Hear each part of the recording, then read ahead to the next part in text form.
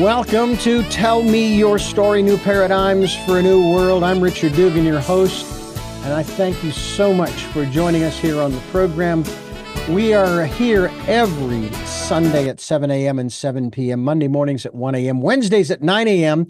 Oh, man, but you get a whole week's worth from 8 to 9 a.m., Monday through Friday. I hope you'll join us. It's interesting. I'm on 6 instead of 7 days a week, but that's okay. I've got 9 programs in any given week, but I also have podcasts, hundreds of them. I kid you not, hundreds, plural, on SoundCloud, iTunes, TuneIn Radio, Spotify, Stitcher, Player FM, Blueberry, iHeartRadio, Amazon Music, and many other locations. And I have a few hundred video casts on YouTube. I hope that you'll subscribe and select notification so that when a new conversation is posted, you'll be notified. And also, if you'd like to support the work that we are doing financially, we have a PayPal account. It is there for your security as well as ours. Just put in my email address, richard@richarddugan.com, and it will come to me. It will come to the Tell Me Your Story financial account, and we will use that to take care of what needs to be taken care of to keep this program going. We also ask that, and this may be an interesting subject to throw into the mix for today's program with our special guest, ask that you participate in the Decade of Perfect Vision. And this is the first time I'm sure my guest has heard of this, where we ask you to go within. Sit quietly, peacefully in that quiet, still, calm, peaceful place that, believe it or not, no one else can get to, okay? No, I don't care how. Google Maps ain't going to find it. Only you can go there and spend time listening to that still, small voice. I know that over the years, as I have lost, at least in the physical, certain family members and dear friends, especially recently, my best friend Doug and my father, back in March and May, respectively, or May and March, actually, respectively. I think about my best friend, and all I can do is laugh because we had so much fun. I get impressions from my father, which is pretty cool. And maybe we'll bring that up in the subject matter we're going to talk about today. And the subject matter we're going to talk about today, I could have swore we were done with this back in the late 80s and 90s. But apparently, our very special guest, Dr. Frieda Birnbaum, research psychologist, psychoanalytics therapist, and seasoned media communicator, as well as author, and we'll tell you about the books in just a moment, is joining us here on the program. First of all, welcome to the program, and second of all, it feels like a rerun. Are we doing this again, or has it really never left? Thanks for being with us. It's always a rerun. We're always trying to do something again. We never really get it. What can I tell you? We're going to keep trying. Well, it's great to have you here to talk about this because it is important, because it is keeping folks from, in essence, as we talk about this on the program all the time, about finding and living out their life's purpose because they're stuck in this codependent situation. And it can be with pretty much anybody in the world, right? Absolutely. People recognize who we are. And I'm saying we, because I'm one of those people. I was laughing when I was looking at this. I said, boy, this looks familiar. So you're talking about we are rehashing it again. And yes, it keeps coming back and we keep doing it. And we have to be reminded that what we're doing is not really the right thing to do, although we think it's the right thing to do. Mm-hmm. So we have to undo our thoughts. Am I correct that one of the first stepping stones into codependency, at least as I have experienced it as well as observed it back when I was in my 20s and 30s, the first place that a lot of people start is victimhood. And it's like back in 2015, we went back to victimhood. Again, I said the same thing. What? We're doing this again? No, I refuse to participate in victimhood. And then somehow, as I went through these different programs in my 20s and 30s, we shifted into that, out of that, taking responsibility, but still having this issue with codependency. First of all, define for those who are not familiar with the term, especially folks who probably were born after the year 2000. What is codependency? What's the dynamic? Basically, it's about people who don't have boundaries. They have difficulty saying no. They feel that rejection on both sides is going to do harm to one person or the other, and they feel responsibility that that person's going to suffer if they don't say yes. So they have this concept of having to be the caretaker always.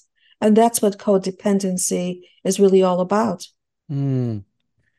Now, we have a lot of caregivers in the world today because a vast majority, especially in this country, are getting older. I mean, I am on the cusp, apparently, of the baby boomer generation. I mean, I just squeaked under the wire. Apparently, I was born in 1960.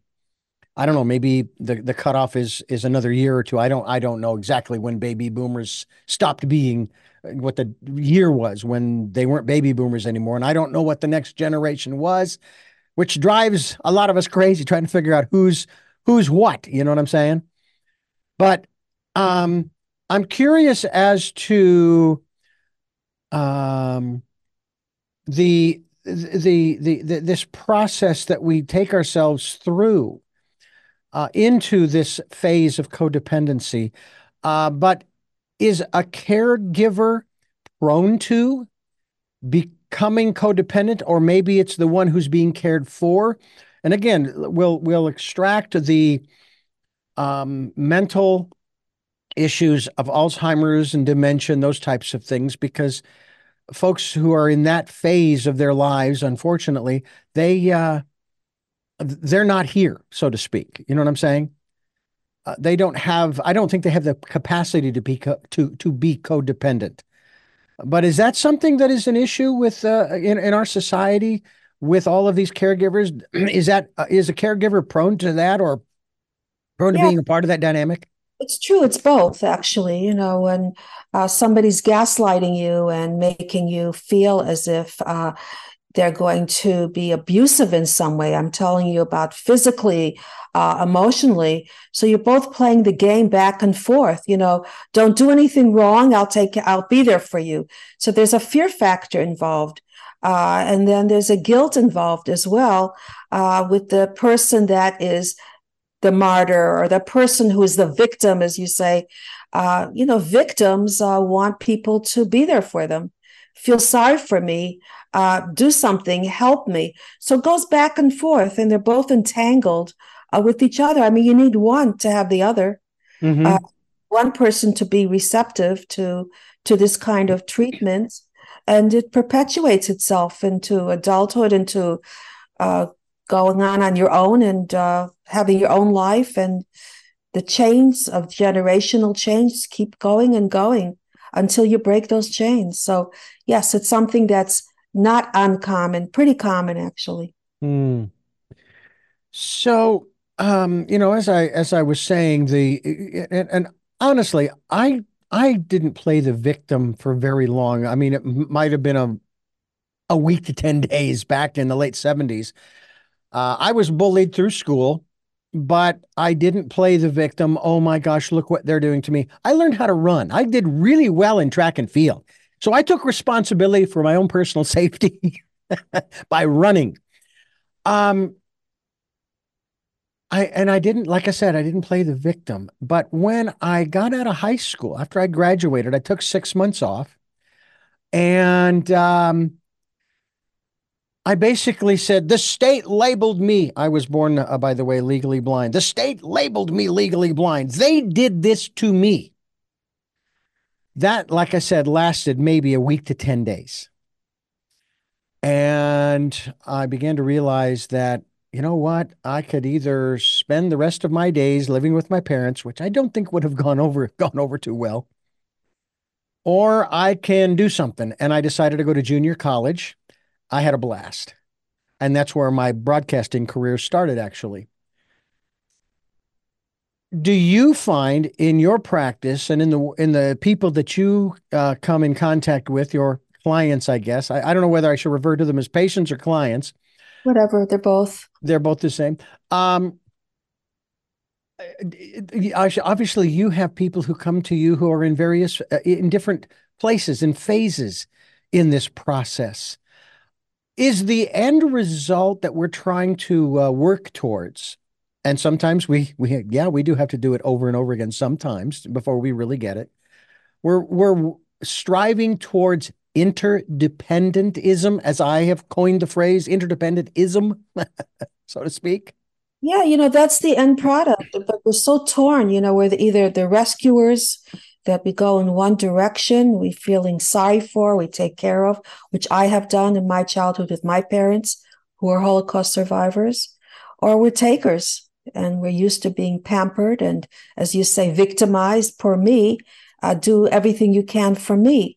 So it goes back and forth, back and forth. So we're caught in this web here of giving and taking. And then what's interesting is that's why I was laughing about this morning. I said, wait a minute, this is me. So then we have somebody and we repeat the same thing. So I found a wonderful person who I felt needed me. I put him through law school. I helped him with his parents. I did therapy on him.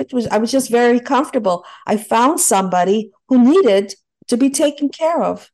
So that was my comfort zone. And has he really changed that much? Not really, because he has been comfortable with his role and who he was and his family. So that's very hard to, sometimes it works, sometimes it doesn't work.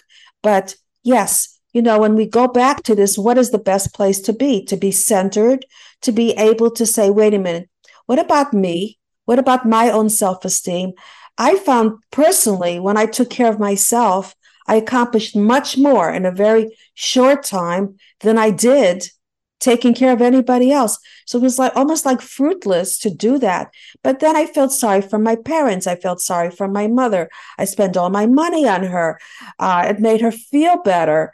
I put aside what I was doing till later on. Or I was told I couldn't do what I wanted to do. So I listened to that. And that took me years to get to who I was. That's why I'm in the media now. I got my PhD. I received my PhD. I did everything I was supposedly supposed to do. And I still am a wonderful therapist for sure. I think, well, I've been told I am anyway.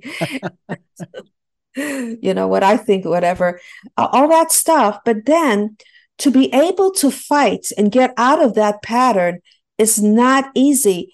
And often in a relationship, when you change, and that's part of my research, what happens to a housewife when she becomes a professional, which was talking about me, divorce happens because people can't really feel comfortable with a new set of rules. But if you can persevere, it's better than ever because you become yourself and become accepting of the other person. And as you know, if your partner's happy, you're happy. So that's a very complex role in life. Some people stay stuck, as you used the word before, stuck with what was given to them. And some people say, wait a minute, and it's very difficult. I don't want to be a victim and I don't want to be a giver. I don't want to be somebody who's a martyr. And I remember once I was called martyr and I said, really? Am I a martyr? Ooh, that doesn't sound right. I don't want to be a martyr. So we get caught and we don't even realize that we're doing it. And then the people that we're doing it for say, why not? Go ahead, do everything for me. I'll sit back, I'll relax, and it'll be great. So you have to be able to know that everybody else out there has their own agenda. You have to follow your heart of what is right. You can't, it's like taking somebody and saying, take the wheel from me. You can drive. Well, no, their timing is different. My husband took the wheel from me. We got into an accident. I don't know why he did that. I guess he didn't feel I was competent enough to drive or whatever happened. He says, oh, no, you have to go this way. And we swerved into another car. So you can't really drive for anybody else. You have to have your own pace, your own insight. Otherwise, you're never going to get where you want to go. Nobody knows who you He are. he actually he actually grabbed the steering wheel. He was a passenger. I was driving. Wow. He took the wheel and went right into another car. He says, wait, you're going to go into that. No, I knew what I was doing. My timing was my timing. It's like when you're driving and someone says, oh, get out of traffic or make a left. My timing was I'm going to do it when I'm ready. So, yes, so we got into an accident. So, Hmm. nobody really knows your own pace. No one can know how you're driving your car emotionally, except it's you. So, this is a hard lesson. And you said, boy, we're still at this again. It's so hard to take away, the essence of who you are, Yeah. of how you see yourself. And it's Yeah. almost negative. Oh, you mean I'm not going to be a caretaker? Oh, then I'm not a good person. I'm not somebody who is unconditional. I'm not going to be Yeah. liked. I'm going to be uh, dropped. I'm going to be rejected. I'm going to feel Mm. guilty. All these things come into play when you change your own role. It's very painful. Yeah. I was going through this list of points in regards to someone who is, dealing with the issue of codependency in their lives and the relationships that they have.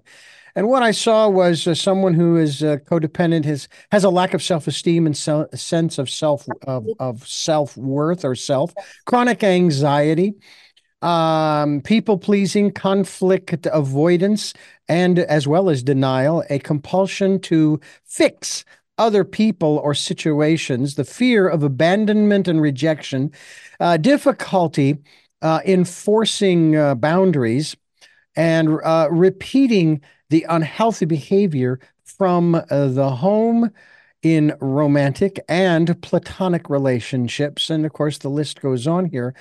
And I thought, okay, no, I think I have pretty good self-esteem. I'm good there. Don't really have any anxiety. Um, I don't like conflict. I do everything I can to minimize the drama. There is enough drama in the world. I don't need any more. I am a fixer from the standpoint, for example, that if, for example, my wife, who is permanently disabled, has to have paperwork filled out, I will do that because she is challenged by that.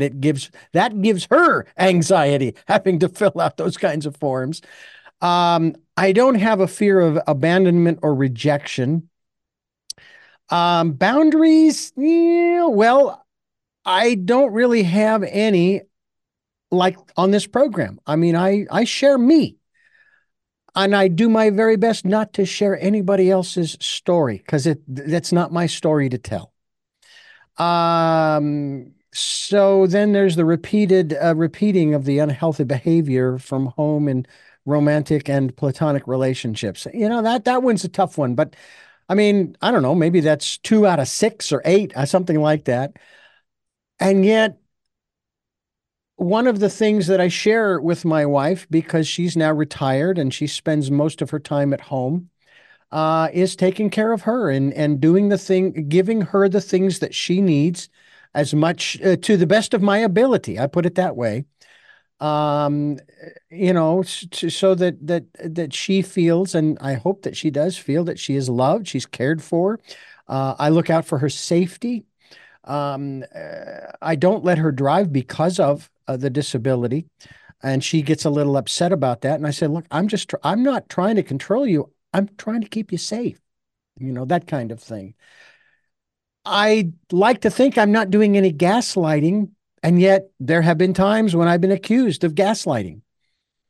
So I'm wondering about some of these attributes of someone who is in a codependent relationship at whatever level. Um, would you say that we all exhibit maybe one of these, if not more, of these attributes that, if we're not careful, could lead us down that codependent road? That's exactly what I was talking about. And sometimes we even take turns. I mean, we're talking about relationships. My husband and I put him through law school, and now he's supporting what I'm doing. So sometimes you do have to be in a role, but it doesn't have to be permanent. and taking turns in a relationship or with your family, sometimes it is necessary. But to be in that one place is where the problems begin. And by the way, it is very difficult. We choose our partners because they're familiar, Hmm. and they're people that we couldn't do anything about when we were a child, because our parents were the authority. He said, all right, this person has my father's traits. He never listened to me. I never was able to say and do anything I wanted to with my career or whatever. I'm going to get this person who reminds me of my father to do it for me. Then this guy comes into your life. He's clueless. He has no idea of, and you're on an unconscious level, don't even know why you picked him. And then what does happen is that conflict begins. So you're looking for someone to be a caretaker for you when this person maybe is not oriented in that direction. So it's something that you imagine from your past. So it's also an imagination. Sometimes it's not even real. But when you want that and the conflicts begin, problems begin. So you really have to know how to fix what it is that you need on your own, not through somebody else, not through somebody fixing it because they're familiar. And we do marry people very similar to our past. So that's another topic that's being brought up because we repeat our behavior, and it's very difficult to disconnect from that because it's the essence of how we think. So we need to change our thinking so we behave differently. What does this do for the other person? Are you enabling another person to do the wrong thing? Are you enabling that other person to be a victim? What is your role in this? It's not necessarily good. Being a caregiver does not necessarily mean that you're doing the right thing for another person. So it's not caregiver positive and taker negative. Both of them have nothing to do with being focused on where you're going, what you need. Again, it doesn't mean that sometimes you can't play that role because in life, as you say, things happen and you don't have a choice. When there are catastrophes or health issues, you have to run to the situation to make sure that you're doing the right thing. But don't stay in that situation. Don't forget that everybody has their back and forth, their flow back and forth. I'll drink some water. This is actually a candle, but whatever. We are we are talking with Dr. Frieda Birnbaum. Dr. Birnbaum is a PhD doctor. She is a research psychologist as well as a psychoanalytic therapist in it's Saddle River, New Jersey, all the way back east. And she's an award-winning author of Life Begins at 60. It's a new view of motherhood, marriage, and investing ourselves. Reinventing ourselves. And then also another book called What Price Power, an in-depth study of the professional woman in a relationship. Two very interesting books I'm sure you'll want to pick up by going to her website, which is drfrieda.com. That's drfrieda.com.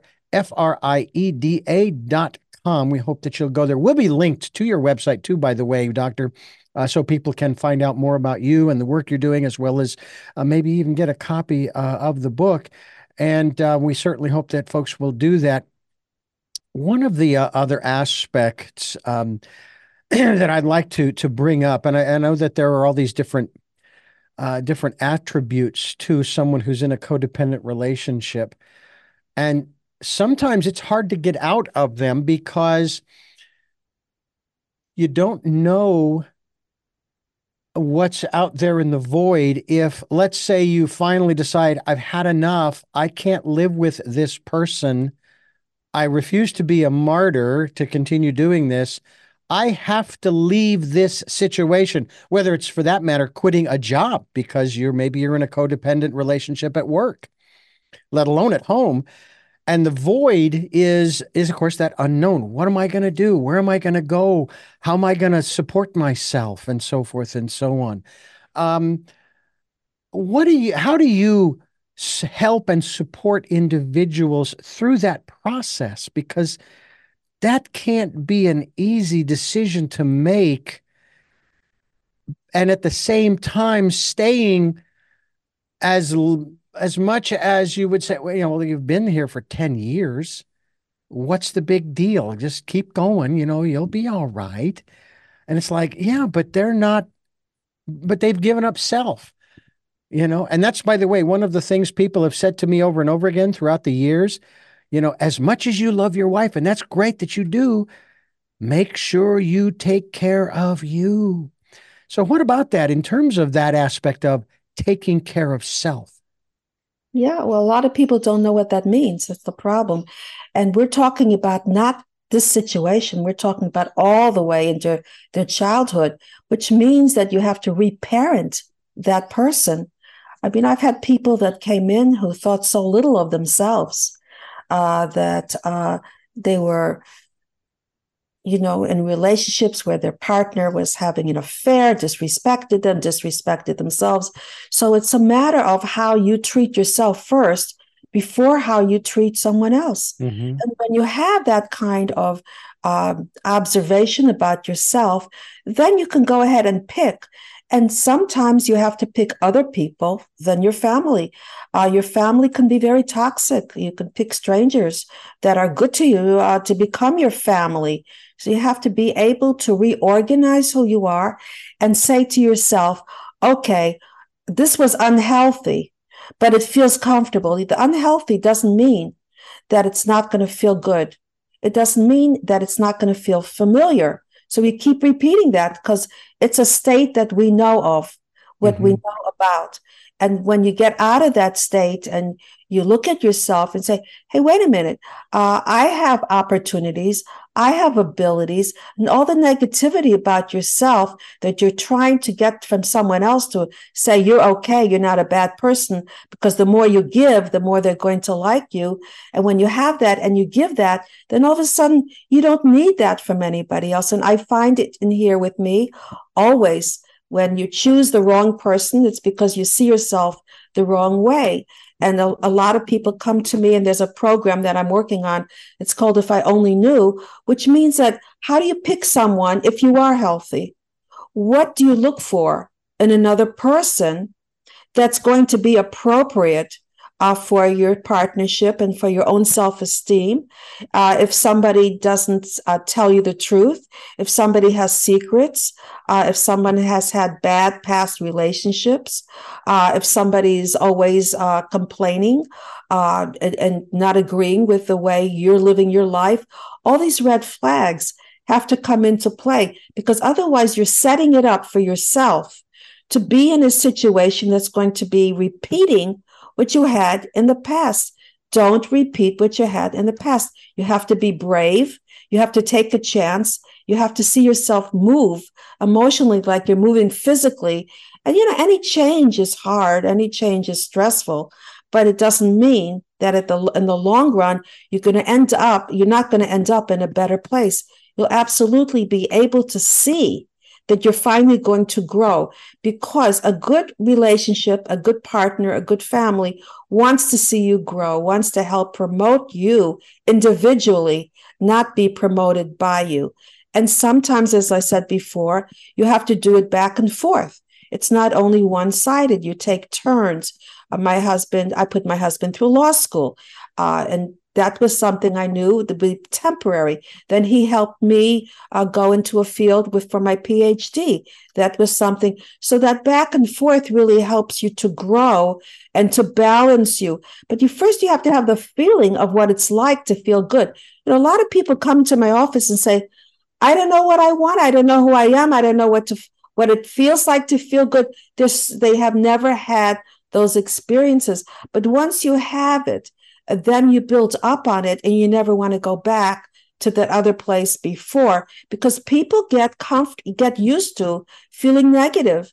They get used to feeling victimized, as we spoke about, and getting other people to say, oh, poor you, I'm going to make it happen. I'm going to make it work. And after a while, they also lose that self-esteem that they can actually do it. They don't even think they can do it on their own. And that's when codependency comes in. They feel other people can do it for them because they lose that sense of self. And after a while, they really don't even have an identity at all. The person they're with has their identity.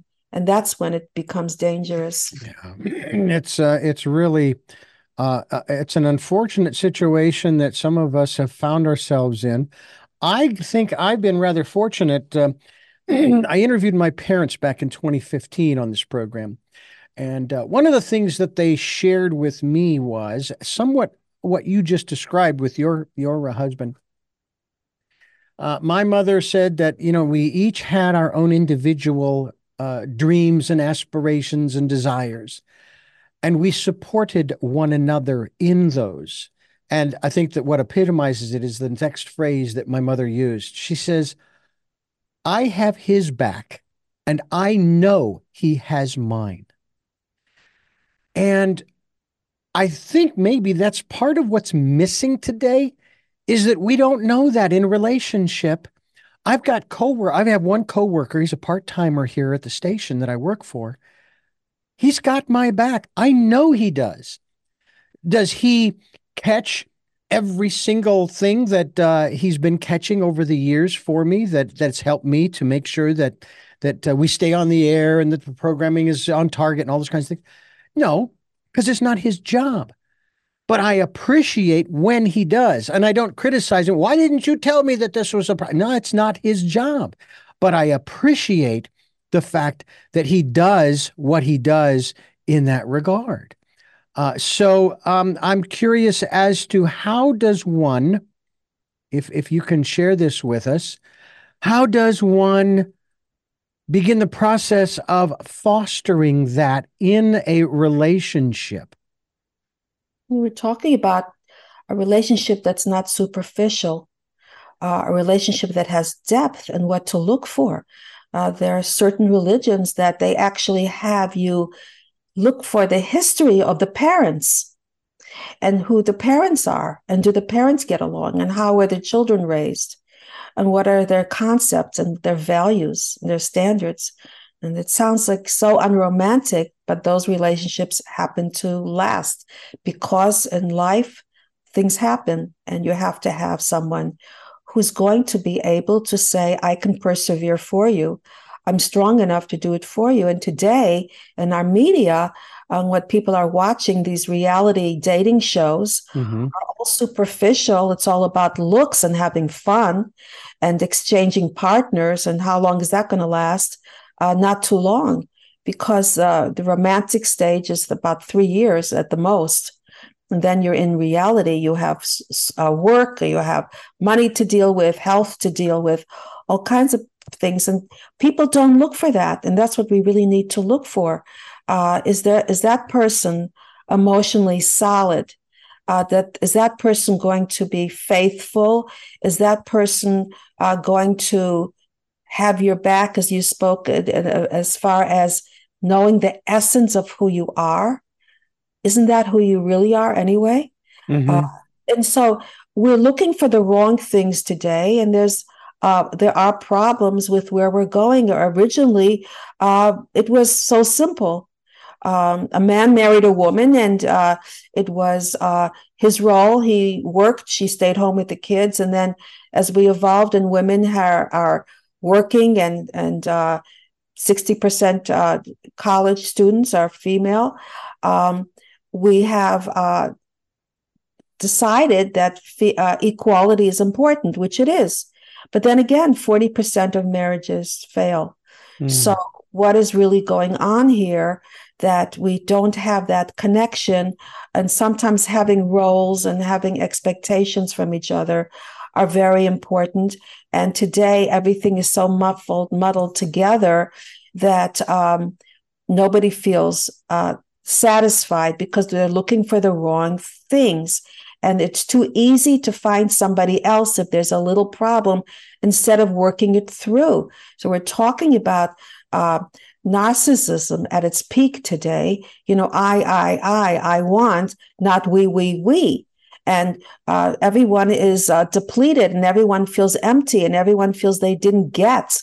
And then when we're talking about victimization, when you're younger, we bring that into that pattern. So we have to be able to see that what we want is something from ourselves. And what we need is to have that depth of a relationship. So we have to start from the very beginning of codependency. And that beginning is to know what to look for, to know who to pick. And then you can't blame that other person because you picked that person for a reason. Just like I was saying, I was laughing before. Yeah, I picked my husband because I thought he needed me. That's why I picked him. I had other guys who were interested in me, who had a lot to offer, but they didn't really need me. So he Hmm. needed me, and I've suffered since, but not really. But it's been a role that we've continued to play. So you have to really look at it in a mature adult way. Attraction is important, of course, but that's not the whole package. What is your role going to be like afterwards? Are you going to be somebody who's going to be able to be who you are? Or is this expectation of who you are going to be different? And you're going to have to change for that person. Once you change for that person and you lose the essence of who you are, that's the red flag. If that person is narcissistic, if people say you're not acting yourself, what's wrong? If that person is keeping you away from your friends and your family, or is blaming you for things that you didn't even do, watch out. This is where you're entering a codependency phase because you're going to be looking for it to that person and saying, are you happy now? Am I doing the right things now? Hmm. And by the way, often this person doesn't want to go to therapy because they have an agenda. They don't want to change. Yeah. They want it this way. They want to control. They'll have affairs. They'll go out with their friends. They won't make future plans with you. You'll just be out in the cold and in the dark. And they'll never be satisfied. It'll never be enough. So the person with this codependency stage will fall right into it. Oh, I can fix it. I'll change it. I'll make him happy. He's not happy. I will do it. And a lot of women, by the way, are very challenged by men who are difficult to take care of. I will be the one that's going to change them. I want that challenge. I'm going to be number one. Other people can't do it, but I'm special. No, that person doesn't want to change. That's the problem. And then the relationship starts and all kind of conflict. And then often there's divorce because it can't be fixed. And they don't want to go to therapy either. These people who are narcissistic and controlling do not want to go to therapy because they don't want to change. They'd rather not stay in the marriage. Is it possible to have one individual in a relationship be the codependent and the other one not, or at least not exhibiting the majority of those, we'll call them attributes? I was going to call them symptoms, and that may be more accurate. But is that possible to where um, I I'm the kind of guy who, though I exhibit certain attributes, which my father taught me about how, I open the door for my wife, the car door, the front door, whatever the case, we're going into a building, going into a store. I open the door for her. That's what I do. It just, I don't know that it's chivalry. It's just, I'm just being kind to her. I'm showing her respect in that regard. I like cooking some things. I probably would be demoted to sous chef or less, but I try. I give it a shot. My wife does a lot of the cooking most of the time. I don't have a problem doing the dishes, doing the laundry, as well as cutting the firewood for the fireplace and cutting down the weeds to keep the fires away from the house and so forth and so on. Um, and yet I'm also one who says too, and this is, I know, part of the problem that you've talked about here. I deal with an issue where I hear you're not happy. I can't make you happy. There's nothing I can do that will make you happy. That is a choice that you make. And this is what I tell this person all the time, that I am seeking out my own happiness through the things that I do in my life. What I'm doing right now makes me very happy. This is thrilling I love doing this. And then there are other things too. Talk to us about that aspect of uh, uh, someone.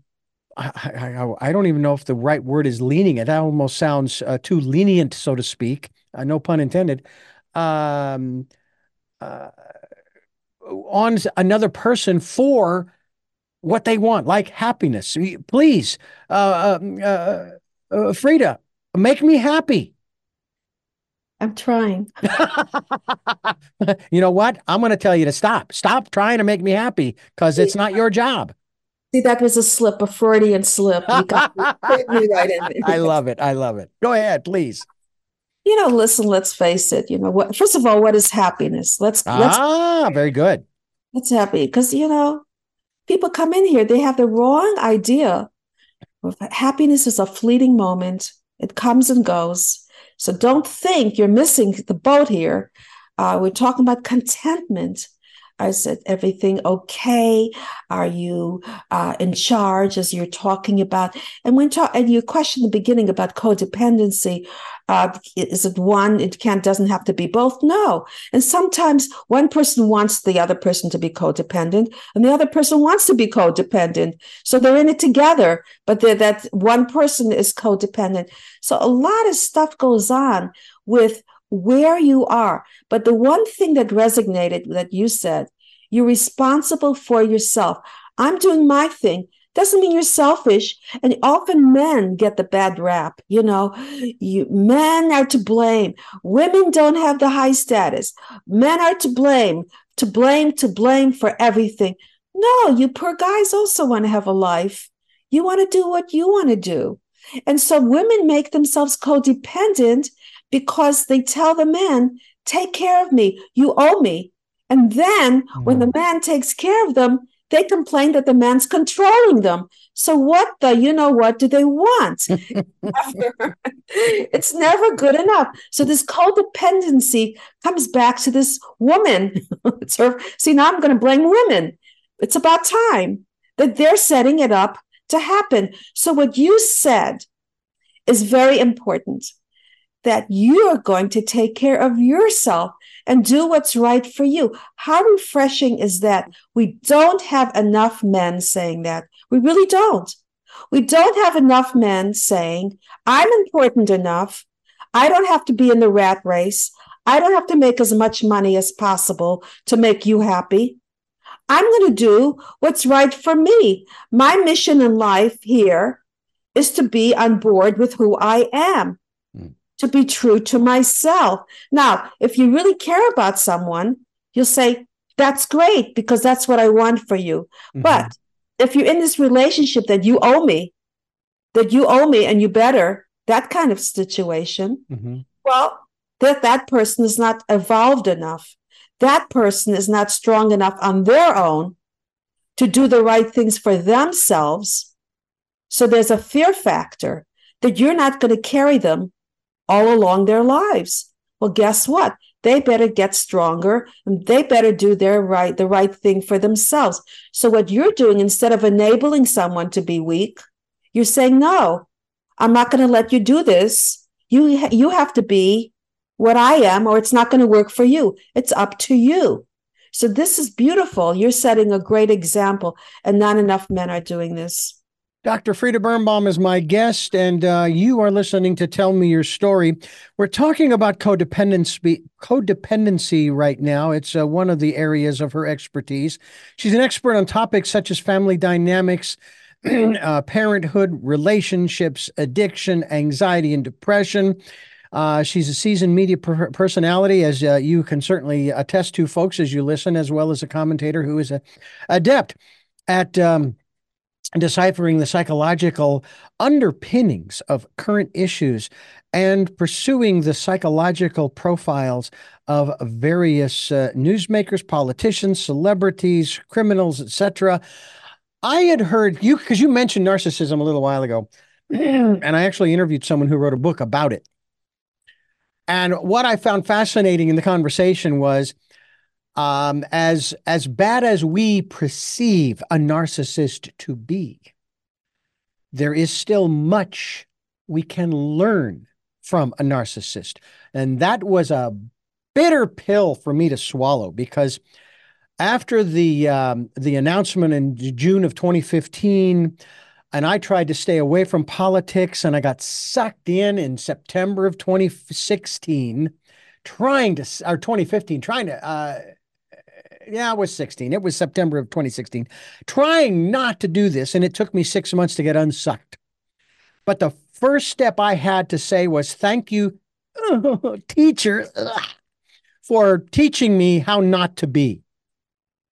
And then I moved into three other steps. What about that aspect of someone in the area of codependency? Is it just to learn what not to do, or are there any positives, some pros to if there are any to codependency? Well, guess what? Best presidents are narcissists.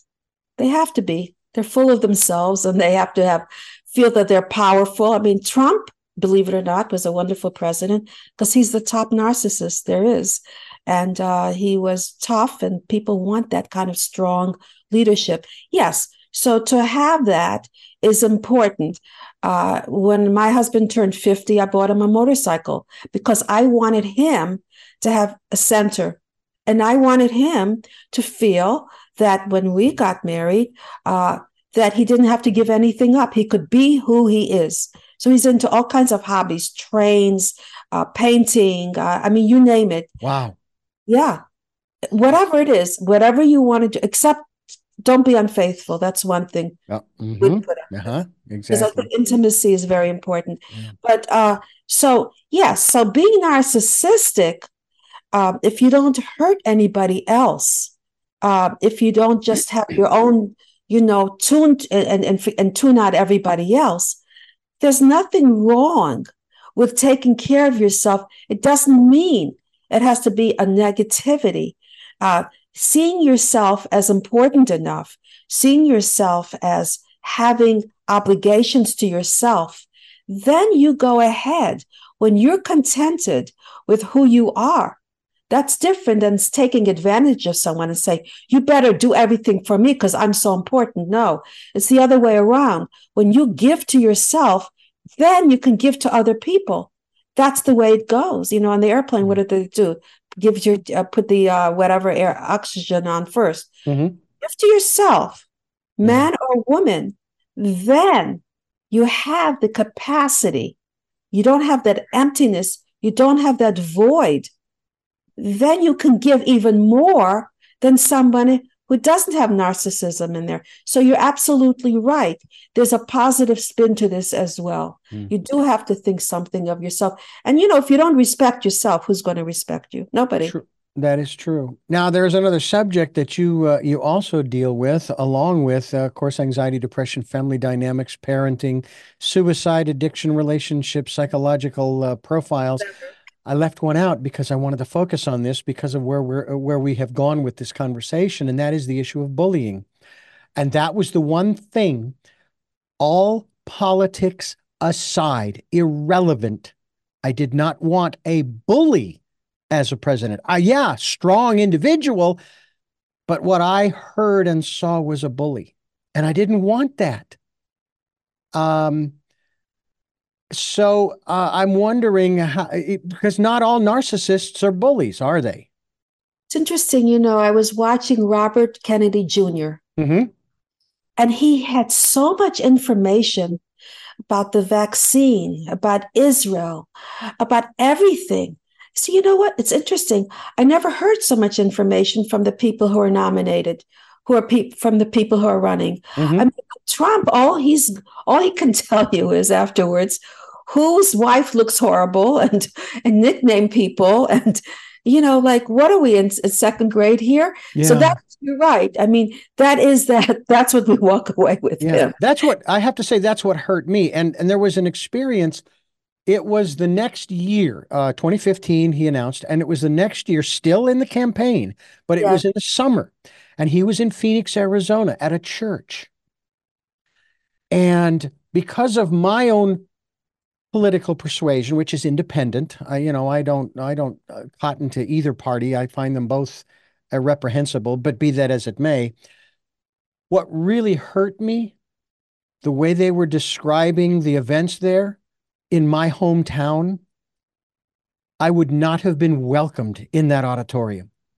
Would not have been, and that hurt that I could not even attend something like that, having Why is that? different views. Oh, And this is just as a person, not having anything to do with politics.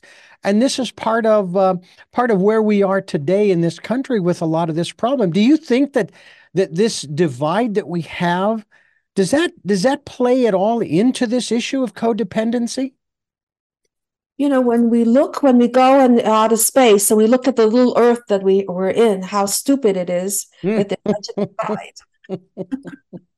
Because we're so small in comparison to everything else. Like, well, how petty can you get? Don't you have anything else to think about? Yeah. So,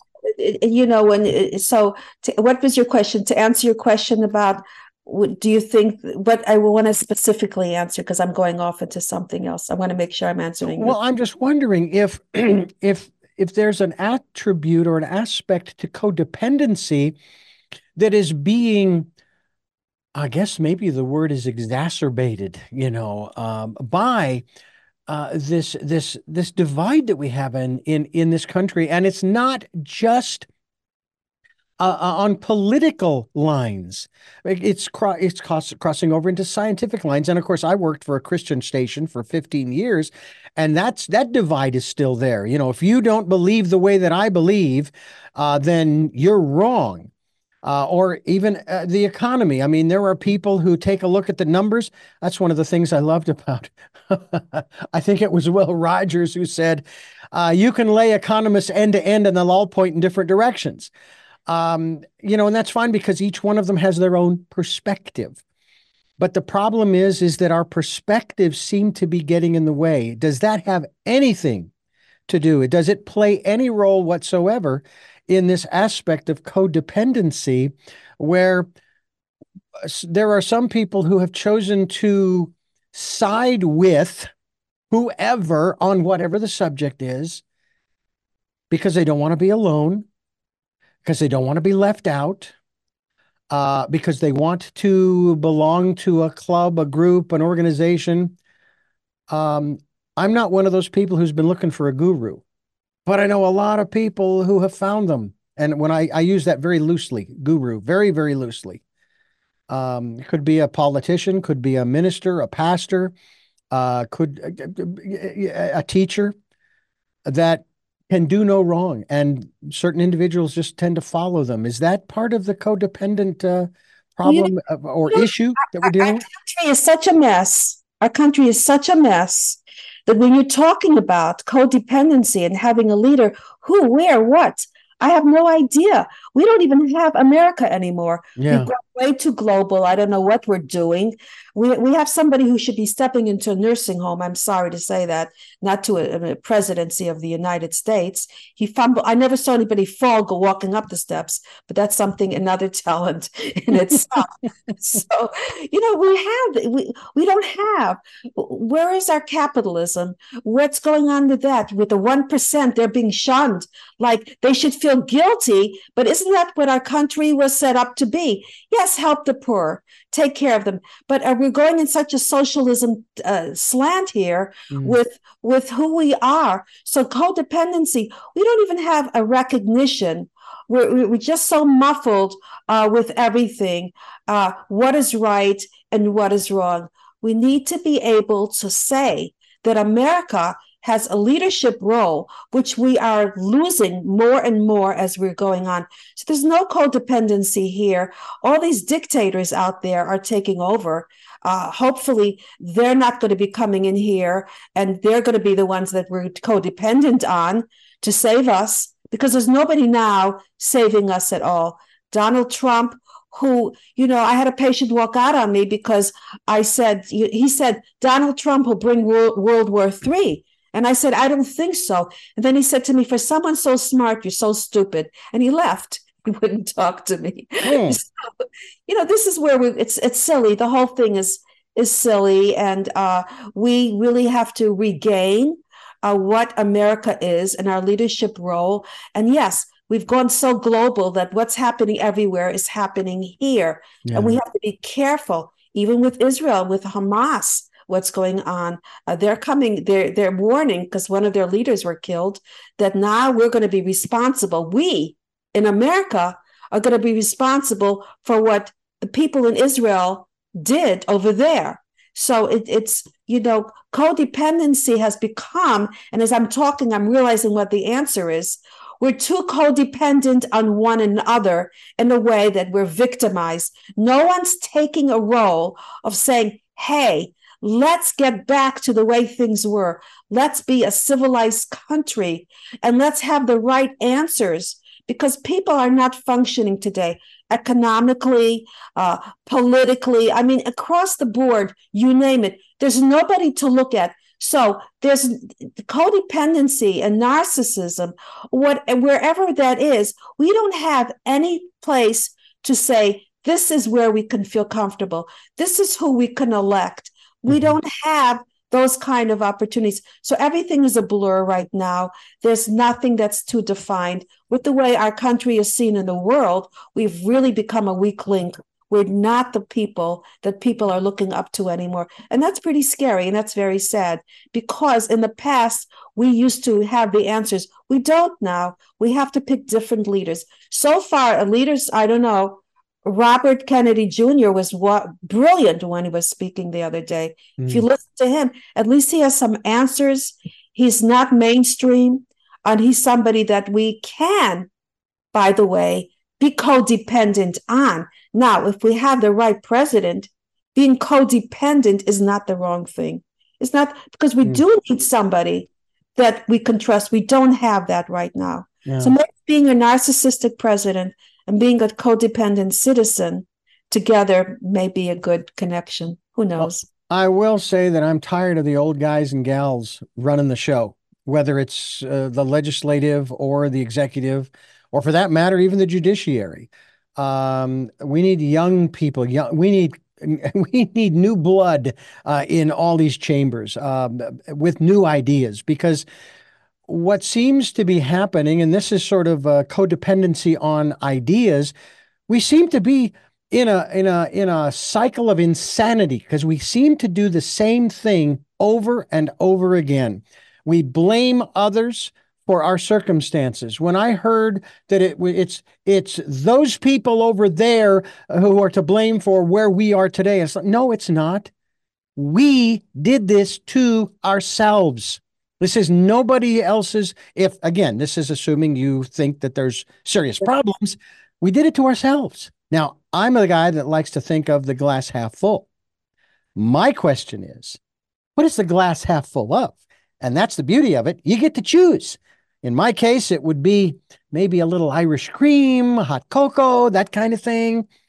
But I'm a very optimistic person, and that's why when I hear all of this commentary and rhetoric from specifically our politicians, but other places as well, that it's gone to hell in a handbasket. I'm just sitting here going, well, then let's all just give up. Let's just throw our hands up and just walk into the sea like lemmings, because it's over. Because you say it's a terrible place. It is not. That's the whole reason why you do what you do. That's why you try to help people to work through this issue of codependency. And we encourage people to get a hold of you, Dr. Frieda Birnbaum. Again, Frieda.com. That's DRFRI. Beg your pardon? One quick thing I want to tell you before. Sure. No, go right ahead. I just wanted to let people know of your website. I just want to tell you before, I wasn't sure if I was finishing, but codependency, when we talk about and blaming other people for our problems, isn't that how propaganda starts? Oh, yeah. Isn't that how Hitler started with propaganda? So we have to be very careful. The messages we're giving out today with what's happening with Israel and Palestinians and the Hamas, that we should give the right messages, because we could easily go into that place of propaganda and really start globally when we're talking about codependency, Yeah. what that word can mean. So I had to interrupt you because this is such an important, strong message to give. Hmm. Well, I mean, and to that specific conflict, they're both wrong. They are both in the wrong because they're using a method. I don't care what the reasons are. They're using a method that's never worked. It only destroys. That's all it does. And this country's done that over the decades. And we need to find new solutions. You've heard it before, I'm sure. Einstein said that you cannot solve or deal with a challenge. I'm using the word challenge with the same consciousness that created it. And so we need new people in those seats, whether it be in government, in religion, in economics, in education, et cetera, et cetera, et cetera, on infinitum. Um, and I have to say that one of the interesting studies that was just completed, they just released this report, and this is regards to alcohol, that the young people of today, the majority of them, they're either cutting back or they're staying away from alcohol. They just have no interest in it. And I'm just sitting here going, hooray for them. Because it's been that's one of the I think some of the statistics, and again, I don't have the numbers, but I've heard it said that alcohol is the cause of more deaths in this country through various means than pretty much any other um, element that exists today.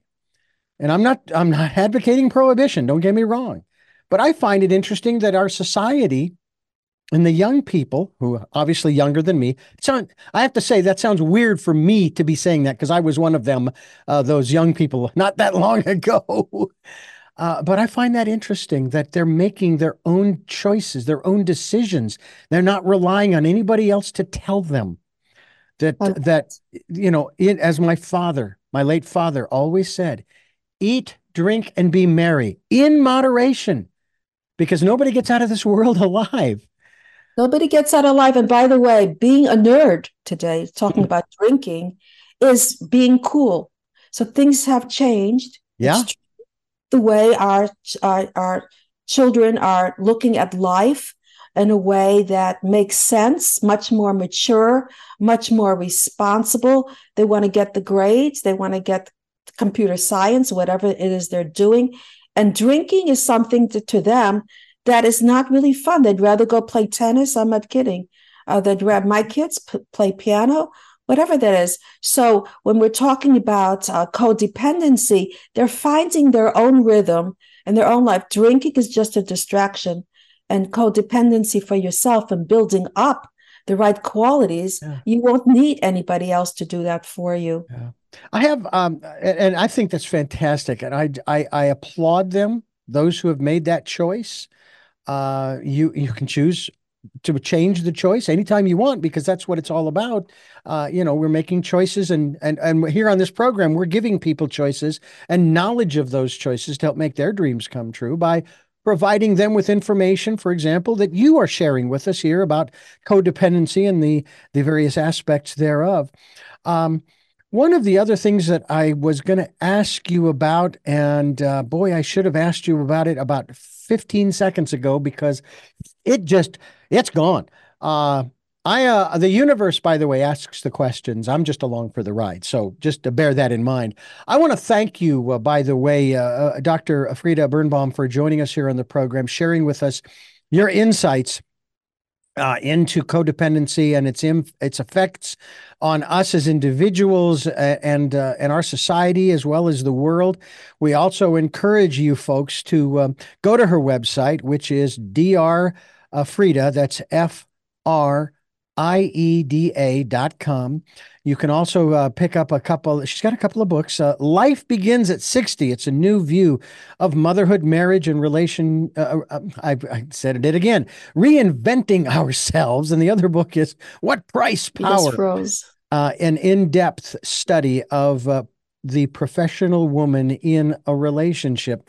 And that's to me another subject that we could get into on another program in this whole thing about women pursuing what they want to do. And I just think about that in terms of this whole aspect of how is it that a woman has been getting paid less for the exact same job as a man? I have to tell you that it makes no sense to me. I cannot wrap my brain around that. Other than of course the guys at the top, whoever's doing the hiring and what have you, just decides, okay, he's worth a heck of a lot more than she is because whatever and it's like, no, that's why I wish resumes didn't come with names. They came with numbers. Well, today, women, we're naming our children neutral names for that reason itself, by the way, because of this discrimination. Wow. I was Yes. not aware of that. Yeah, it's really Interesting. thinking things are really changing Yeah. as gender idea. Even the children are born, they don't even put the sex on it Hmm. to wait and see what they decide. I mean, it's really wild what's going on out there with the gender ID. Yes, it's true. I mean, there used to be a time when women weren't hired because of their menstrual period.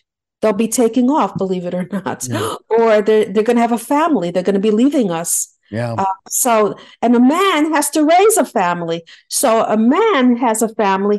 He has to raise the family. He needs to get more. A Yeah. woman is going to leave for the family. She should be getting less. So it's always, if a woman who used to work and she used to be a mother, then she was selfish because she had a career. And a man who did the same thing, he was a father and he had a career, he was considered a family man. So there were Yeah. different words used, Yeah. Yeah. to imply different things that Yeah. often the And society. yeah. And you could even go into the emotional area. A guy who gets angry, he's just expressing himself. A woman who's angry, she's gone off her rocker, she's hysterical. It's It's like, crazy. seriously? Or if a man who cries, there's something wrong with him. But a woman, that's okay. That's part of the female norm. It's like, wait a minute, I feel like crying right now, and I'm a guy. And I will from time to time, but I'll go over in the corner. I remember my very Cry first in front general of me manager. today. Yeah, my very first general manager when I was having a problem, for example, and things weren't going quite right at the radio station that I was working for. And she says, "Okay, don't get into the pity party don't get into your own pity party right now. Let's fix the problem. Okay, get back into your brain, get back into your intellect, and let's resolve this. Then when we've done that, you can go over in the corner and you can have your own little pity party if you want."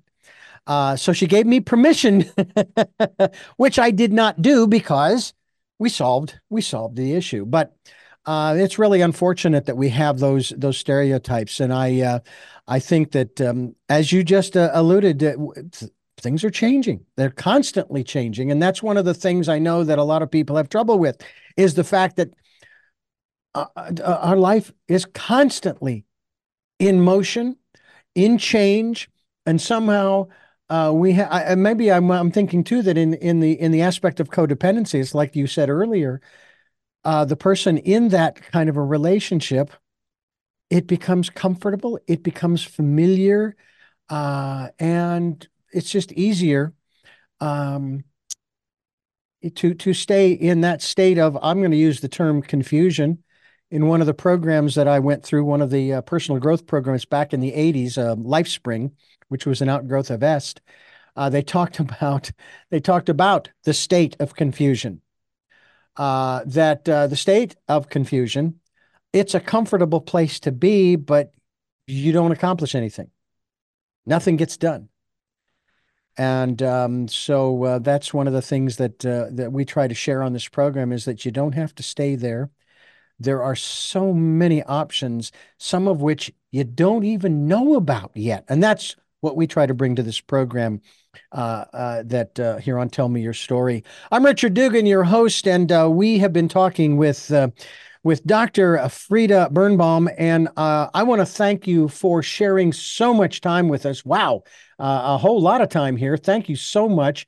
I do have three final questions that I do want to ask you, but again, I thank you so much for giving us so much time here on the program. Thank you so much. My pleasure. I want to thank you for listening to and watching Tell Me Your Story, New Paradigms for a New World, where we are giving you choices and knowledge of those choices to help make your dreams come true. We are here on Sundays at 7 a.m. and 7 p.m., Mondays at 1 a.m., and 9 a.m. on Wednesdays with our special 5-day-a-week broadcast from 8 to 9 a.m. And then we have the podcasts on SoundCloud, iTunes, TuneIn Radio, Spotify, Stitcher, Player FM, Blueberry, iHeartRadio, Amazon Music. We're also on YouTube where you can watch these conversations, and I hope you will. Subscribe and click on notifications so that when a new conversation is posted, you can go up and you can listen. I hope that you will do that. We also ask if you can help us out financially. We would be so gratefully appreciative, that's the word, appreciative of your support of what we're doing here. If you want to be a part of that, go to PayPal and type in richard@richarddugan.com is the email address. And any amount is welcome. We'll take energetic support as well. And also spend some time going within during the decade of perfect vision. Just sit quietly, peacefully. You can call it meditation. You can call it prayer.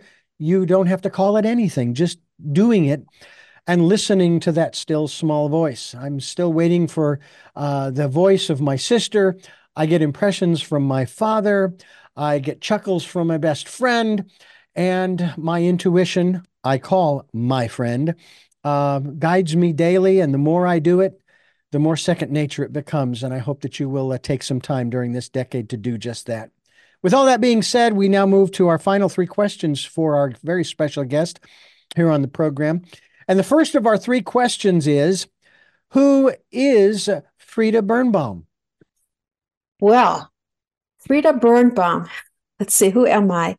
I was switched at birth. My mother took a couple days to see if she wanted to take me back because the lady who took me in Germany was wealthy, and we did not grow up in a wealthy family, but we were very happy. My mother kept me, I'm happy to say, and we were very happy, and I supported her and my father always.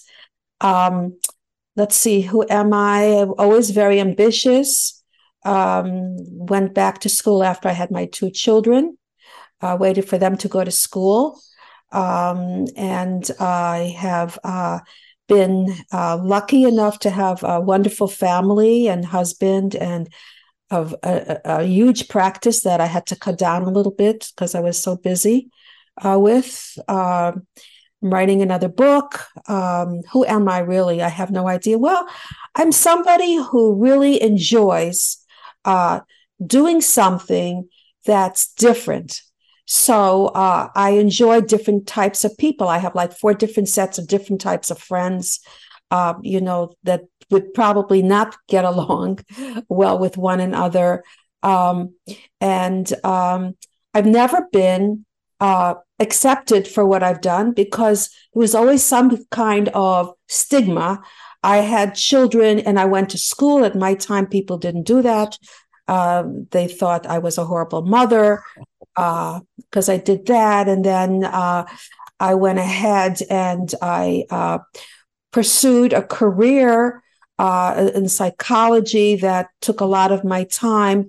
And they thought that I was being somebody selfish because there were mostly men in that career. Also, I was on a radio show, 3 Million People for Discrimination, that I was always supporting, especially young Black men who were extremely accomplished that people don't talk about. So I thought that was a good place to be on. And I have a podcast, the Dr. Frieda Show, DOCTOR. I'm doing that now too, and I'm writing another book. And I guess I always have to do more. And I'm the oldest woman to have children, 60 in America. That's They're another twins, as a matter of fact. they're Twins, right? 16, yeah, they're beautiful boys, 6 feet, handsome, gorgeous, on a roll. I mean, I couldn't ask for a better situation. I'm blessed to have that. 5 children. What else do I have going for me? That's about it. And I live in the beautiful suburbs of New Jersey. Is that enough? That's plenty if you'd like to add more. But our second question, what gets you up every day? A purpose. I have to have a purpose. I've tried not having a purpose. I have tried going to the supermarket, putting on my sweats, and saying, you know what, I'm going to be like everybody else. It never really worked. I would go to sleep and I say, this is it. That's the end of the day. No, I have to have something that Mm. is going to stimulate other people, ideas out there, talking about interviewing immigrants that live in this country. How are they assimilating? Or women who have men's careers. And I went in and I did that, interviewing those people. So I always have to have something that is going to present a different theme to other people, to see people think. I love it when people come in to see me. And right away, I don't believe in, although people have been with me for 20 years, that's not because they're still waiting to be fixed. It's because they keep, we have to, there's always stuff in our life that we have to keep coping. But so I love to see the progress that people make in my practice. That's a wonderful thing. Mm. And I just believe in being true to the people around you, doing all the things so there's never any regrets. Because as you said, we don't live forever. When you look back, you did all the right things for the people that were important to you in your life. Mm. It's one beautiful thing I can say as far as my father is concerned. It is his passing as we had nothing left unsaid. So I have no regrets there. Final question. What was your best day? My best day. Oh, wow. You're tough. See, I had so much to say, but when it comes to talking about me, what was my best day? Well, there are two things. First of all, my best day is, but my kids are doing well. They're thriving. The people that I care about are happy and I'm getting along with them. That I focus on internal cues rather than external cues about what I need to do. Like I'll get up and say, oh, I don't want to go outside and walk, but it's good for you. Things like that, and what you should do, not what you want to do, basically, is very important to me. But most of all, knowing that the people I care about are happy. Mm. If they're happy, that's my best day.